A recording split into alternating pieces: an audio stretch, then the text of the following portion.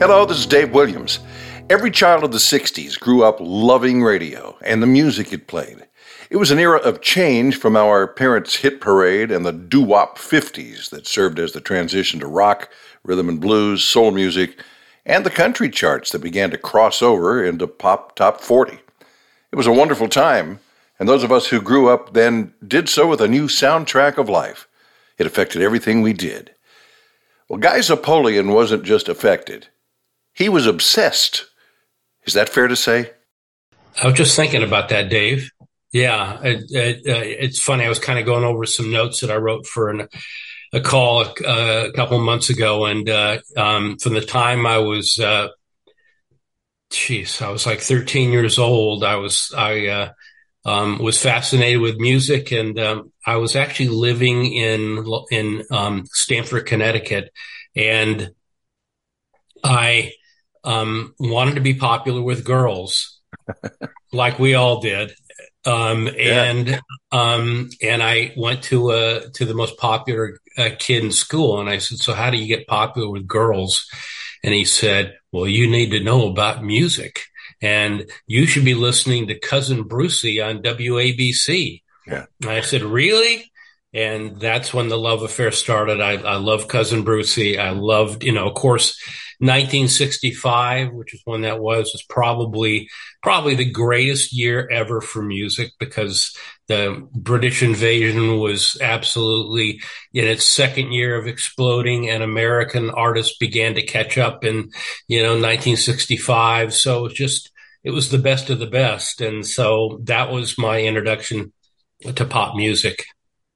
Tell me what you think about this, because I'm a child of the 60s too. And I think that particular era was unique in history, musically, and with regard to, with society and as a culture, because we were moving from the era that our parents had with the hit parade and everything that preceded that, the big bands and so forth, but also the doo-wop era of the 50s.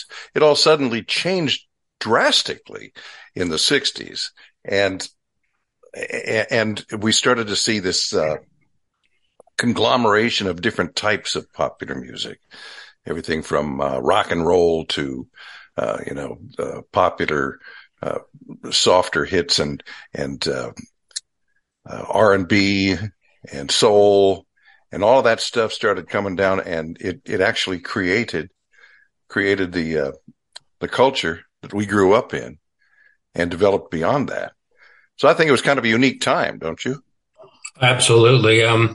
It was like you took all that music that had come before, from Elvis to Jerry Lee Lewis to Chuck Berry, and of course all the doo-wop stuff after the payola investigation. That was funny. I was actually talking to somebody the other day who talked about why doo-wop had become so successful, because there was kind of a ban on a lot of the more aggressive R&B. So doo-wop became a thing as well. But you took all that music and you basically electrified it. And everything took a polish that had not been there before. And I'm not saying that, the Goffin and King, songs and things like that weren't polished, but there was a greater polish on everything, and everything kind of matured, if you will, whether it was, folk becoming folk rock, whether it was bands emulating the Beatles, who changed everything, of course. It was just a maturation of music in 1965. And of course that continued to progress through the, what we call the classic rock era in the early 70s through the 70s. Well, you look at the producers at that time too, people like Phil Spector and George Martin, of course. That changed the sound. And then everything just, I don't know about you, but I felt open to all of it. For heaven's sake, when I started working on the radio in Top 40, we were playing, we were playing all the Beatles stuff. We played some Jackson 5 at that point when it came around. But we would play, I could remember playing Led Zeppelin, and followed by the Doors, followed by Barbra Streisand, and you know, I mean, anything went. The soft stuff mixed with the hard stuff, and everything. Everybody seemed to love it all. And that's what's wrong with music today. Is And it? I don't know if you've ever read anything I've written. Probably not. I've written a lot about the music cycle. I don't know if you're aware of that. Yeah, I was going to ask you about that next. Go ahead. Okay. I've been in radio since, thank God for people like you who lend out a helping hand and kept me in when I was, a bratty little kid who should have been fired. I've had the thing of being in the radio business up until 2020, into 2020. And I actually, it was my decision to retire because my wife said, I'm tired of you working 80-hour weeks and I need you around. So, but watching that and then writing about the music cycle, one thing I noticed that happened, and it's I call it the death of 1,000 cuts that radio's put itself through. And that's one of the things I've written about a lot, about the death of 1,000 cuts that we did to ourselves. But one of the things we did was we niched ourselves as top 40 did, where no, you can't play that soft stuff and you can't play that rock stuff. Oh, geez, let's leave that to our alternative radio station that's down the hall. We don't want to take their music. And so this whole idea, the top 40 or CHR, some people call it, had to be this narrow, niche format was insanity, because what made top 40 great was that it played everything, as you were referencing just now. Well, a lot of that was a matter of assumptions made on the part of radio programmers, I think. They say, well, our audience won't go for that. Our audience wouldn't like what we now refer to as a crossover song, because that's country music. That doesn't belong on this station. And where in heaven's name would rap and hip hop have fit in those days? Oh, they were, back in our day, they weren't played. Yeah. But they weren't played because they were I had a good friend of mine who was a psychologist. And he would say, well, why aren't you playing this on your top 40 radio station when I was a consultant? And I would say, it's too black. You go, too black. Right. And I go, it's too black. It's just, it will appeal. And I'm not being racist in what I'm saying. I'm just saying right. The appeal to to a white listener or to the mainstream is going to be too extreme. It's not pop enough and it's not melodic enough. And even the hip hop programmers that I work with at iHeart would talk about the need for melodic hip hop, and those songs would have been played. Really? So, but yeah, I mean, all those genres, basically, we just didn't play them back in, your day in the early 70s, or, my day in the late 70s as a music director. Talk about the labels that saying the song was too black. Of course, you couldn't get away with that today. I don't care who you are. but the euphemisms came along, right? Now, so we started calling it urban music, mm-hmm. which I always thought was a little bit silly. So tell me about the music cycles that you discovered. And, I honestly, I hadn't thought about it in the terms that you have established the concept.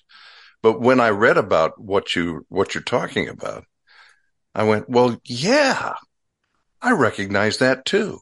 It's fascinating to me. Tell us about the 10-year cycles. Okay, sure. And it's about 10 years. I mean, sometimes it's a little less. Well, sure. Sometimes, in the 90s it was. But the music cycle is basically, a repeating pattern of music where it goes through three phases. And it's based on, basically the three core genres, which are pop, rock, and R&B. And I consider, ballads and things like that, they're a style, but they're kind of a form of pop usually. But those styles, those core genres change based on the phase of the music cycle. So, in the middle of the 60s, for example, when the Beatles came along, there was the Beatles that were pop at the time. And well, actually, we considered them rock back then, and the Stones and the Animals and people like that. And then there was Motown, but Motown was very pop R&B, very polished, very well produced, written by Holland Dozier Holland, just in incredible music background, or instrumental background, and then rock, and then pop, was trying to think who else, Herman's Hermits and people like that. So that's the middle of the decade is this, what we call the birth cycle or the rebirth. Birth would have been when Elvis came. That was the beginning of everything becoming this, explosion of hit music and, pop music. So going back to the Beatles, it goes through a period where you have everything is very pop, 64, 65, 66, 67-ish. And then in 68, you get this progressive element, and rock becomes the dominant genre for a lot of people, and it's more extreme in its sound. And that's the extremes period. And then there's a reaction, and a lot of it has to do with how radio reacts to it. Whoever the gatekeeper is that controls the music and tells the record labels what they want, they became fans of softer music. And so you had the singer-songwriter period in the early 70s. And that went on for 3 or 4 years. And each of these phases usually is about three or 4 years. Sometimes, usually the pop phase is the longest. It's usually 4 years. And the doldrums is usually a couple years. And the extremes is usually a couple of years. But it repeated and repeated. So I'm just, without, being boring about this, in the mid 70s, it was the album artist. It was the Stones with Sticky Fingers. It was Stevie Wonder with Inner Visions. It was Fleetwood Mac with their first successful album. That 74 to 76 period, was a rebirth. And then it went into, and I don't want to get boring here. I mean, that happened again. It went into extremes. The one in the late 70s was actually too much of something that was disco. So, so go ahead. No, that's all right. Go ahead. Finish your thought, please.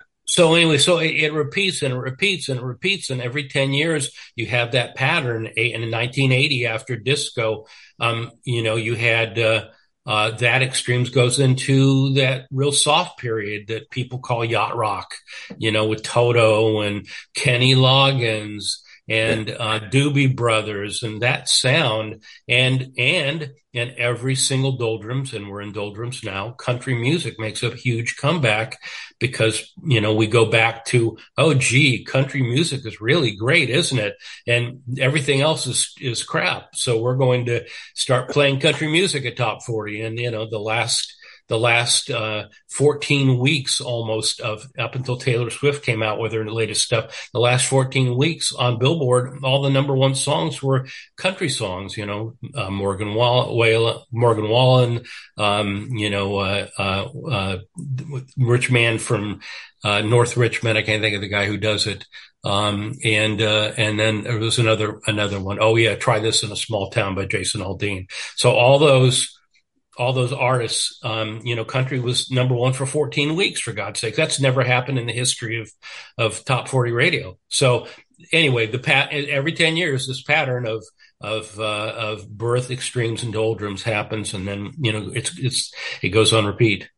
Well, correct me if I'm wrong here, if I'm heading down the wrong path, but what I hear you saying on these patterns, these can't remember what you call them. Anyway, these 10-year patterns. It just starts off with innovation, and then that creates a new trend, and then the trends get finessed or, people say, okay, well, I want to do that too, but I'm going to do it this way, make it a little bit different and so forth. What you get in the end result after a long look back is I think there are a lot of people, myself included. I'm afraid to say it. I don't like to say it, but I listen to country music now and I go, well, that ain't country music. That's crossover pop. Country right. music. That's the Eagles. Yeah, right. Exactly. So anyway, but I mean, like everything else, life goes on. I read something recently where you, fairly recently, you said that right now we are in the worst doldrums ever. Is that accurate? Yeah, it is. Why is that? We are in the worst doldrums ever because there are less consensus hits. It all began, during the COVID, when everybody was shut down and artists weren't recording, and it just kind of went into this lull, and that kind of started it. But add that in, it's like, what do they call it? The perfect storm, as some people say. You had that going on. You had the radio beginning to absolutely fall apart as far as doing the basics right. Just unfortunately getting greedy about commercial load, which is, ridiculous. But again, you have to explain, that's explained away by, the debt load. They bought these radio stations for way too much. That caused a lot of that too. A decrease in focus on personality, which is, as being a great personality, personalities are the lifeblood of radio. We always thought, music's the base of as John Coleman used to say, music is the base of the pyramid. Well, that's true. But without great personalities to stage music, to tell stories, to engage people about pop culture, you have no reason to listen to radio, especially today when you can go, listen to a streaming platform and not sit through commercials and things like that. Just carry around 10,000 songs in your phone. Yeah. That you've curated. And if the alternative isn't somebody who is interesting you, entertaining you along the way, then what's the point? I don't need to hear a guy just, reading liner cards and then 6 minutes of commercials. So I think you're right.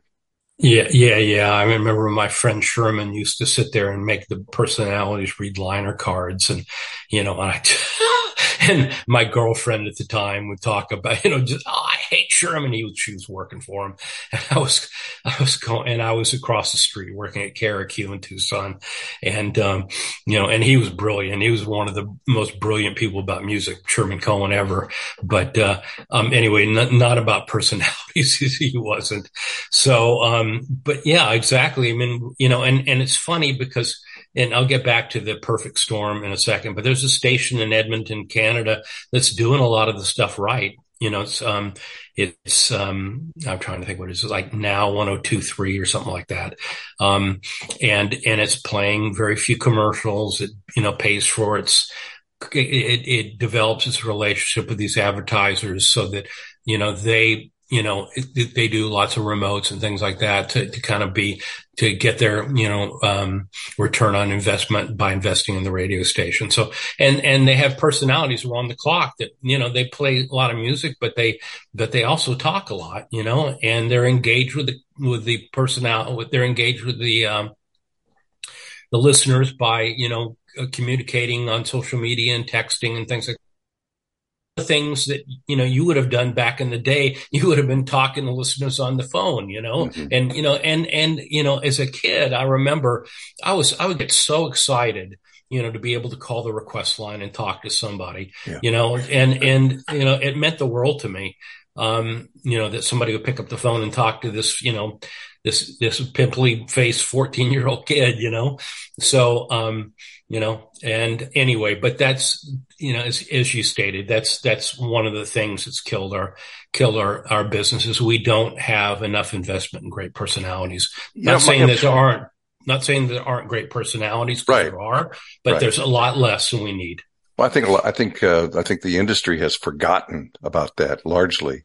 And I believe, at least from my experience, it all started when Bill Drake and Boss Radio turned programmers sideways. They didn't understand what he was doing. He wasn't eliminating personality by any stretch of the imagination. You listen to the people that were the big stars on KHJ and KFRC and on and on and on through WRKO. These guys had personality coming out the ears, but they just learned how to be brief with it, which is to give it real impact and all that stuff. So people heard that and they say, "Oh, okay, we got to stop doing long stuff. We got to stop trying to be funny. We just got to introduce the hits. And hey, I know we can promote an event between records and that kind of stuff." And that's where it all went down the hill. It's like people not understanding what that was about. Don't you think? Yeah, 1,000%. And during the 70s and 80s, all these, more music, less talk radio stations, especially the light music stations. And, that's one of the Death of a Thousand Cuts too, where we allowed Arbitron to change its measurement to to hear versus listen. Mm-hmm. And that, I don't want to get off track, but that change, instead of making radio a foreground medium, it made it a background medium. And that also favored all those light music stations that played a lot of music so they could be heard at work, because work diaries became worth 10 times what a normal music station listening diary was, right, to top 40. Yeah. So anyway, so all those, so that whole focus on that. And then there was, I won't say who it was. There was back in the early 2000s, there was a big research company that did a study, says, why are we, radio's having problems, and what's the reason? And the study goes, too many interruptions. And of course, those interruptions weren't commercials, right? For God's sakes. Oh my God, not those commercials, and not those obnoxious sweepers, turn your dot, rip your knob off your radio, and, just a lot of obnoxious, meaningless sweepers instead of personality. But what they came up with was that we had to reduce personality.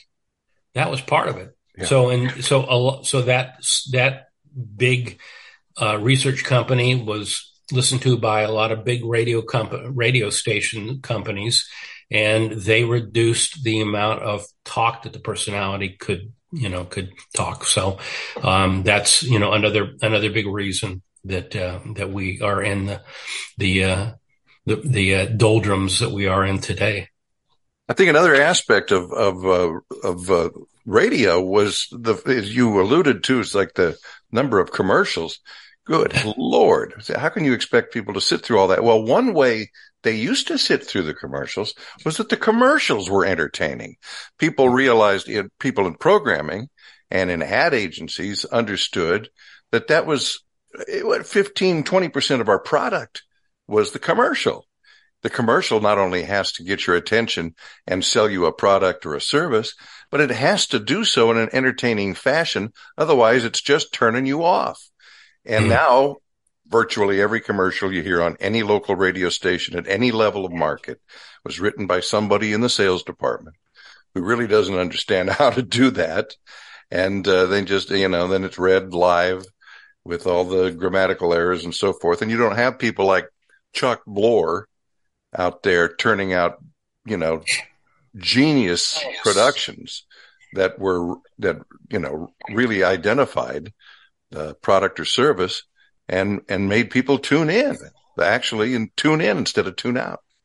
He was amazing, wasn't he? Just an amazing man. I was lucky enough. He was dating one of my father's buyers. My father ran a clothing company back in the day, Judy's and Nobby's. So there's a gorgeous buyer, and so he started dating her, and my dad asked him to actually write me a letter of introduction to when I wanted to leave K-Earth, and I went out to all the radio stations in the country, and I did not get a job from that, but it was Rick Leipert and KGB in San Diego actually said, I would like to hire you. Can you come down and do production? And I had absolutely no personality. My personality was not geared toward, doing commercials or imaging or anything like that. So I said, you should talk to my friend Jeff Prescott. And my friend Jeff Prescott wound up doing that and then wound up being the morning guy for KGB eventually. So anyway, but Glor was brilliant. Oh, when I went to LA for the second time right around 2000, I reached out to Chuck Glor and said, I've been, such a fan of yours for so long. I'd just like to stop by and say hello if you give me a couple minutes. He said, sure, come on down. He not only gave me a couple minutes, he gave me like 3 hours. Wow. And we just sat and we talked production. And a lot of people don't believe me when I tell them it was like, when I first started out in programming, when I started out as a program director, I had the authority to pull commercials off the air if they were awful. I mean, can you imagine such a thing? You were in programming too. How did you try to, to make people in the radio station or in the company understand that you can't just throw away this time that we're broadcasting? We've got to do something useful with it. Absolutely. I mean, it all went back to, and you were, back at KHJ, that's one of the reasons Drake kind of lost his position, which kind of brought me into, to work with you. But Drake had fought Dwight Case, who was the sales manager at KHJ, because I don't think he wanted to run a hemorrhoid commercial or something like that. And Dwight went all the way up to the top and fought him over it. And Drake lost. Bruce Johnson, right? And Drake lost his job. So it all goes back to who's in charge.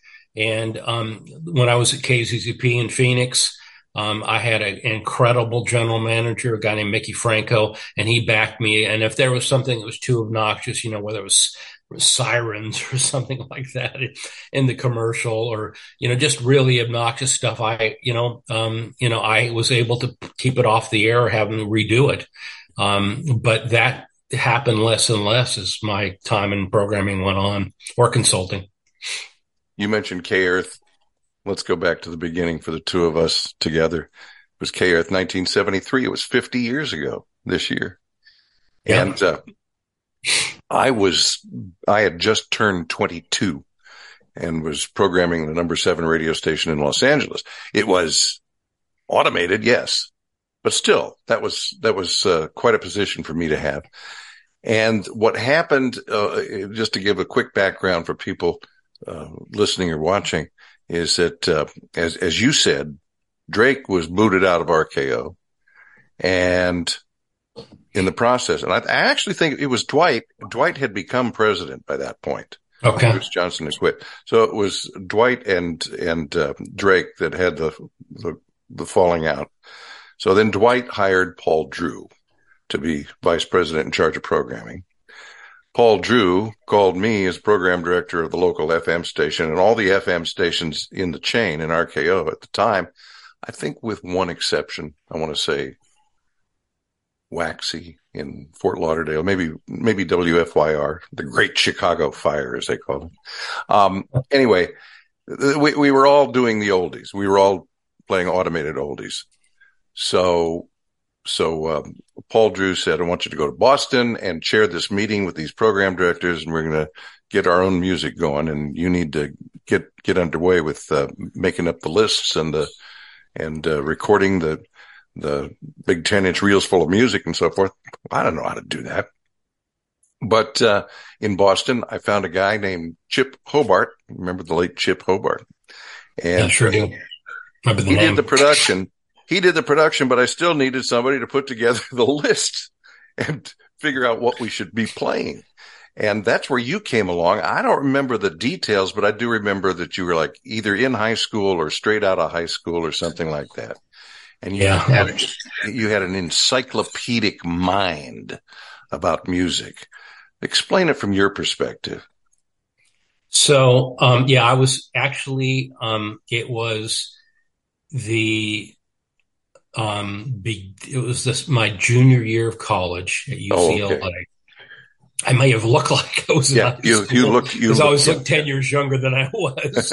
And so I had been a fanatic about music, and I collected record charts, and Billboard charts. I collected the KHJ charts.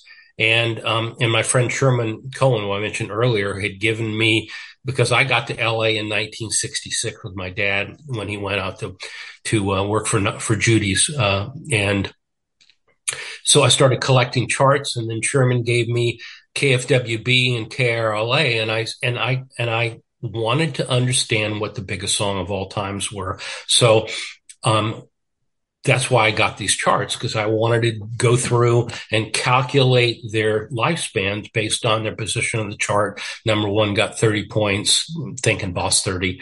Number 30 got 1 point, and so on and so on. And I calculated their lifespans, and I ranked it based on the points. And I got it written up in Warner Brothers Circular when I went looking for a job at Warner Brothers. They thought it was fascinating. They did my Los Angeles all-time top 1,000. And then Rolling Stone did one, but it had to be national, so I did it on Billboard. So and I remembered everything I calculated. So everything was just in my mind. I knew the peak of the song. I knew what month it peaked. So Betty Brenneman, who was music coordinator for RKO, invited me to come in and said, I want to talk to you. And I started, like I said, pimply kid, I'm walking in and I'm asking her questions about KHJ. And she said, she found me interesting. And when you guys needed a music person, Hal Rosenberg called me in, and I came in, and he interviewed me, and then I met you. So that's how I got in to work with you at K-Earth. And I knew nothing, Dave. I mean, I remember, you may not even remember this, because I remember everything like it was yesterday. It's unfortunately part of my, as you call it, encyclopedic mind. I remember everything. So, I remember you coming in, and I remember putting lists together for you, and you said, well, do you know anything about tempo? Because you got too many slow songs here. And I went, what? So, and of course, tempo became a huge thing as I went into programming and consulting, because it was, essential to putting together, good hours of music, but didn't know anything about it at the time. Today I would have done those lists completely different than I did back then, but I know a little more than I did back then too. So, and I don't know if you want to talk about that Paul Drew incident, because that's pretty funny. And the inside story. You may not want to talk about it, but no, sure. Let's talk about it. Okay. I'm not even sure. Well, you say the Paul Drew story. I've got about a dozen of them, and so what are we talking about here? So as I'm putting the list together, and I'm about 2 months in before Paul becomes, whatever it is, VP, president, radio, and he's over all of us, and he's going to put his thumb down on the process. Right. So I put, as we know Paul could do. And I had put Jackie Wilson's Higher and Higher on the list. And I don't know why I did that, because, I knew darn well that, we covered like 50, 54, 55 to 1963. That's the era that K-Earth specialized in. That was that, nostalgic rock and roll era. But I put in Higher and Higher, which is 1967. I said, well, it fits, and I put it on because we needed songs. We needed something more R&B. And I get this call, and Paul's going, what the fuck? He's literally using every word at me. And I'm going like, just in shock. And he goes, what are you doing to this radio station? And I go, Paul? And by the way, that conversation did not start with, hi, Guy, this is Paul Drew. He just starts screaming the minute you pick up the phone, and it takes you a minute to figure out who it is. Go ahead. Yeah. So he's absolutely unleashing the torrent of abuse on me. And I'm going, and I listened to him, and I got pissed. And I said, Paul, if you don't like it, you can fire me. and he didn't know what to say. He sat there for 30 seconds, and it's like he was going, no, who the hell had the balls to tell me that, especially this 21-year-old kid, for God's sake, and he just said, pause, pause, pause. And he goes, let me talk to Dave Williams. And I went, okay. Hey, Dave, Paul wants to talk to you. And that was it. And I go, I'm screwed. I'm probably my radio career's over. And I had Dave, I had no idea how important Paul was. I knew he was important, but I didn't know that he was probably the most powerful guy in radio at that time. Yeah, he probably was. Yeah. What you discovered there was, Paul had two sides to him. I rarely saw the nice side, rarely, but I know that it existed. And one way I know that, and it actually really pissed me off when he did this. This was about the same time. It may have been that same day. It may have been when you transferred the call to me at the time. I don't know. But he wanted to know, how many reels have we cranked out in Boston? How many do we have in the can ready to go or something like that? Or what's the schedule? How are we on the schedule? I says, we're a little bit behind. We've got, 12 reels or something like that. Well, when are you going to get it done? I said, I don't know. Hopefully by, whatever I said. I said, and then he growled at me some more. I said, Paul, when do you want it done? And he said, yesterday. Of course. I paused for a second. I said, I can't handle that. If you want to talk like a rational human being, fine. Otherwise, I'll see. And he did the same thing that he did with you. He said to me, well, how about this time next month? Oh, I said, okay, I think we can probably do that. Next day, I walked into the office and my secretary, we call him at the time and now the administrative assistant, she said, Paul's on the line for you. I thought, uh-oh, here we go. I picked up the phone and he said to me, how's the #1 FM program director in Los Angeles this morning? Sincere as you could be. And that just fried my butt, man. You mind game playing SOS, my point. And I do know people, I know people who, really, really thought highly of Paul. And being that he's gone, and I don't like to speak ill of the dead. Like I say, he had another side to him, but boy, it could be tough trying to find. And before I move on about my good Paul stories, he didn't say, so when I transferred the call to you, you don't remember him saying anything about me or anything else? No, I don't think so. Oh my God. I just put a big hand up and said, hang on, basically. And he just moved on. Yeah. Well, here we go again. I was in his office one time at KHJ when he was program director there. It was before he became vice president in charge of programming. I don't know. I was just visiting or something. Anyway, he got a phone call.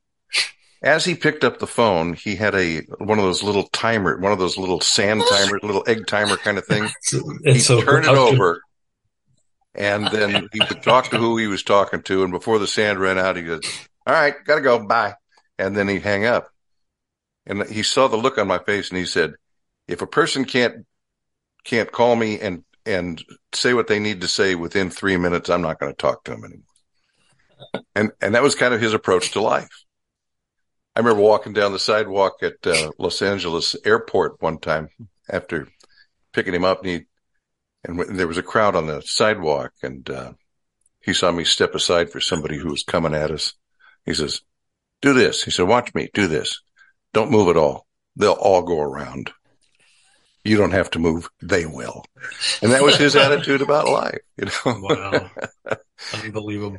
It's funny because one of the stories I was going to tell you was about the egg timer, and he gave me one. And I can't think of her name, who was his assistant at RKO, later, Gail Mitchell. She's got one of them too. And he gave me one of them, and I've got it somewhere. Today I would treasure it because I know what it meant to him. I mean, you're telling me more than I knew.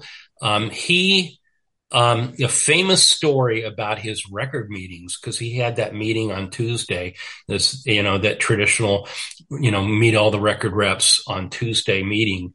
And, and he always did that. He always had the little egg timer out, and people knew they had whatever it was, 3 minutes. Mm-hmm. So the 3 minutes that they had to talk to him. And one of the guys was a new young kid from, and I can't think of his name, from Epic. And his guy was put full of piss and vinegar. He was a partier. He was a, kind of a wild child, and he wasn't going to put up with Paul's shit. So Paul does that. He'd been prepared. He was brand new, and he saw Paul do that, with the egg timer. And he goes, "You got 3 minutes." And he started talking, and he's going through his spiel, and it's, and he's running out of time. And Paul's looking at the egg timer, and he goes, "Well, you better hurry up." And the guy got pissed off, and the guy picked it up and he threw it against the wall. Oh my. And it broke into 1,000 pieces. And Paul had a big grin on his face, and he goes, "I've been waiting for somebody to do that forever." Yeah. And he said, and he goes, and he reached into his drawer. There was 100 more, and he goes, "Okay, you still got 3 minutes. I'll give you 3 more minutes, but you better hurry up." That's a beautiful, beautiful story, and that explains him perfectly. I could see the irony and the humor and all of that. I could see what he was getting at when he would challenge people that way, but I didn't like it, and I was very young, and I just couldn't deal with it. Let me ask you about the technology and how it has affected music sales and music consumption.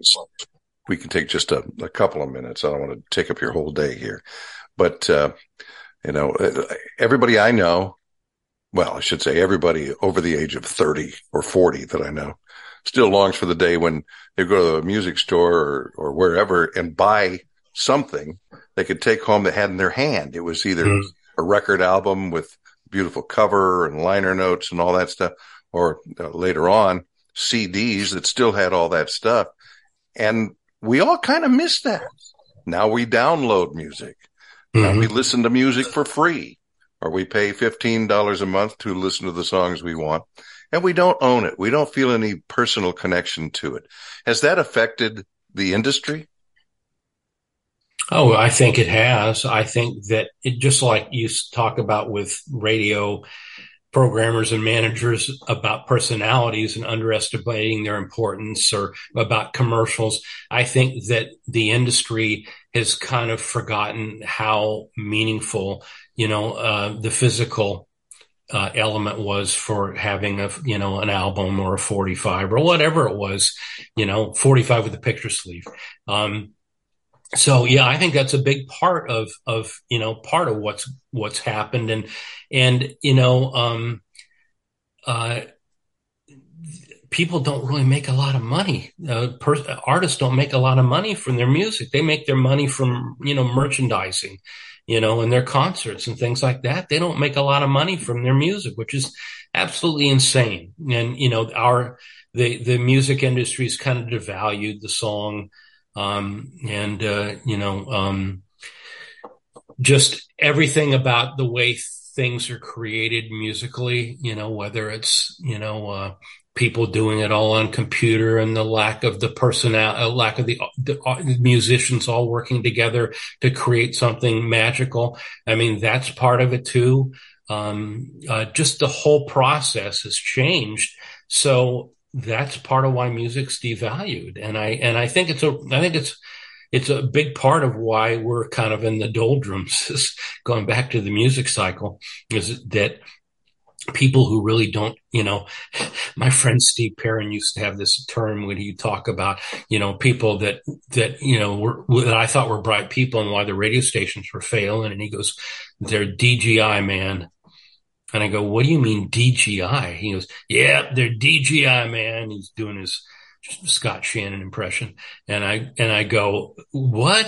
And he goes, they're part of the DGI club. And I go, "What the hell is the DGI club?" He goes, "They don't get it, man."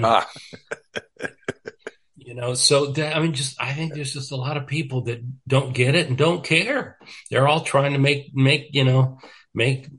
more money from, as easily as possible. And the creative process is difficult. Well, sure. And it takes human beings to do it. And it's also expensive if you're doing it correctly, right? The production costs of making a record that's not making anybody any money. Right. What the hell? Yeah, I mean, that's certainly one of the biggest problems we face as an industry, whether it's radio or it's music industry, is that we don't want to invest in things that will cost too much money. And if you're not going to make a lot of money anyway from your music, how are you going to be able to pay for all those musicians and a great producer like you mentioned earlier, Phil Spector's of today? I mean, you're not going to pay for that, right? And you're not going to get into booking large concert venues either if you're not selling the records. Sometimes I wonder, why people bother to create music anymore. I guess it's just it's in them. It's who they are. It's their soul. And it's what they got to do. What about the future? Got a couple of thoughts about the future of radio, of music. Where's it going from here? I mean, I don't know about music. I think we have to get back to all the things we just talked about, about appreciating that fellowship of artists creating something special and reward them monetarily for that. Having great record label people, owners being willing to invest in that process, without understanding how to make a hit song or how to make just something meaningful to somebody musically. Without that understanding and without willing to invest, it's going to be a problem for music for a while. Luckily you got Taylor Swift, who's made so much money with everything else she's doing that she can afford to do things the way she wants to do them. But how many people are Taylor Swift? One in a billion. And as far as radio, radio's got to get back to doing, the things we talked about. I mean, they got to reinvest in personalities. They got to cut the commercial load. They got to make every single element on the radio station interesting again, including commercials, including contests and having fun and, and then connecting with the audience, instantaneously, because we have we've created a world of short, as they used to, short attention span theater. People just don't have that attention span anymore to sit by. So, you have to do it in a shorter amount of time. So, just all those basics that we did and you grew up, loving, and I grew up loving, we've got to get back to doing that with the radio again. I guess it's going to take people who are the age we were when we started. It's going to take the newer generation and the newer innovators to figure out how to put all that together and to redefine value in content for people. Mm. Guys, absolutely. This has been great. Thank you so much. I have really enjoyed talking with you, especially given the fact that it's been 50 years since we've seen each other and talked at all.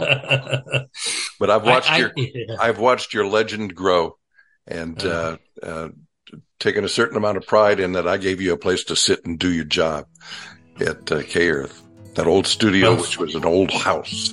Was it? I didn't know it was an old house. Yeah. Oh, God. Yeah. In Fairfax and Venice. Right. Yeah. All right, man. Thank you so much. I'll be in touch. I'd love that. Maybe we can Let's stay in touch. All right. And I'll let you know when this is ready to go. Great. Thank you, Dave. All right. Bye-bye. My pleasure. Bye.